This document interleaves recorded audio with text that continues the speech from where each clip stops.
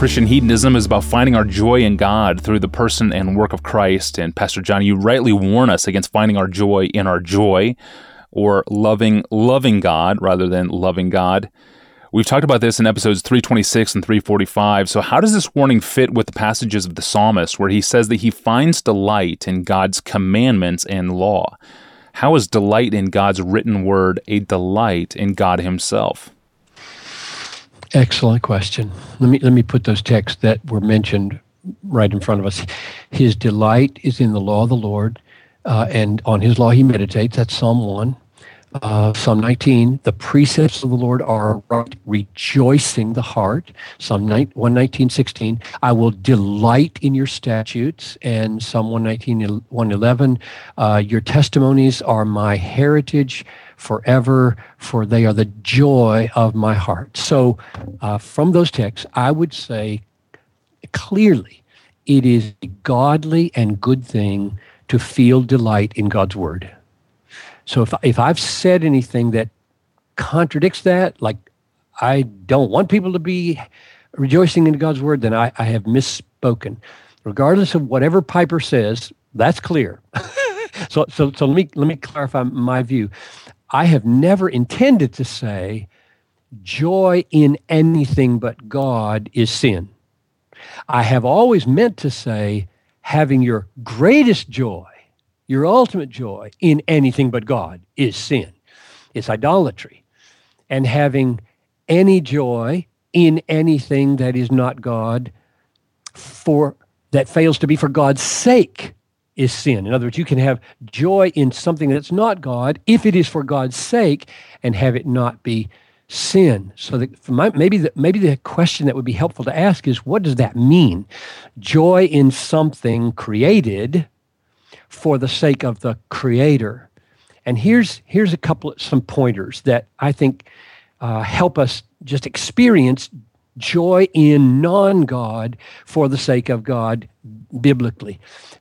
Psalm 43, verse 4, I will go to the altar of God, to God my exceeding joy.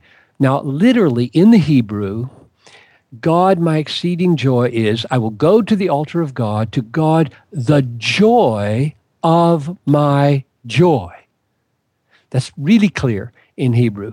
This points to the way that we can have joy in other things, because if God is the joy of our joy, then the joy we're having in his word, say, is not idolatrous. If God is the joy of our joy, if at the heart of our joy in something God made is what we are tasting and seeing of God himself. In the joy that we experience at God's altar or Christ's cross or God's word, there's an experience of God. That's what's implied there. God is the joy of my joy. These joys come from God. They are something of God's own goodness. And when we taste them, we are tasting something of God. He's the sweetness of all our joys. If you taste honey and you enjoy honey, that honey was made sweet for you by God. Therefore, it must be something of God. And if you don't taste God in that, then you're starting to move towards idolatry in your very eating of a peanut butter honey sandwich. Here's another pointer from Psalm 40, verse 16. May those who love your salvation say continually, great is the Lord. Well, those who love your salvation don't just say, great is your salvation. They say, great is the Lord. In other words, the joy of our salvation is the joy in what it reveals about the Lord and the joy that it brings in taking us to the Lord. That's what salvation is. So when I say I love the salvation of God, I mean I love the God of salvation because he wrought it and it's taking me to him, and he's the ultimate joy that I have. One more from 1 Thessalonians 2:19.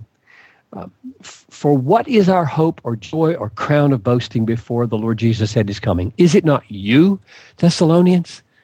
So Paul is saying, my joy, my crown, my boasting before the Lord is the people that God has used me to save.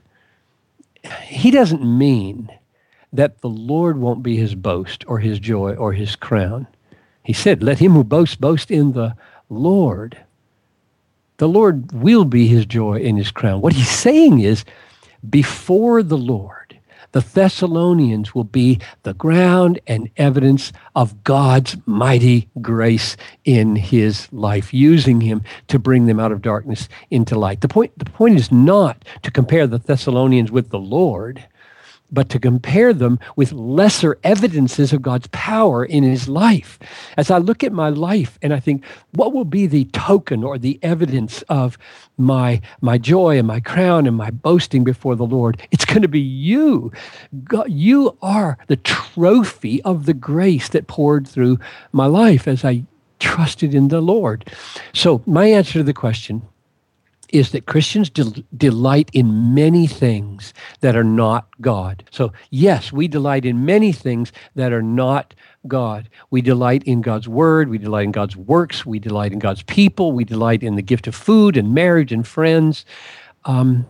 But we do not delight most in these. We delight most in God. Paul said, I count everything as loss because of the surpassing value of knowing Christ Jesus, my Lord. Compared to Christ, all these things in which we might boast or delight are as nothing. And all our delight ultimately resides in God. He's the joy of all our joys. There's something of God in every holy joy because God created the joy and he gives us the joy to show something of himself. Thank you, Pastor John. This reminds me of an old episode we recorded, one of the early ones, titled, How Do I Know If I Love the Gifts More Than the Giver? That's episode number 55. You can check that out in the podcast archive, most easily found by using the free app for the iPhone and the iPad. Well, a podcast listener writes in to confess, I want sin to bother me more. How can I reclaim my heart when it seems to be so calloused? That's tomorrow. I'm your host, Tony Reinke. Thanks for listening to the Ask Pastor John podcast.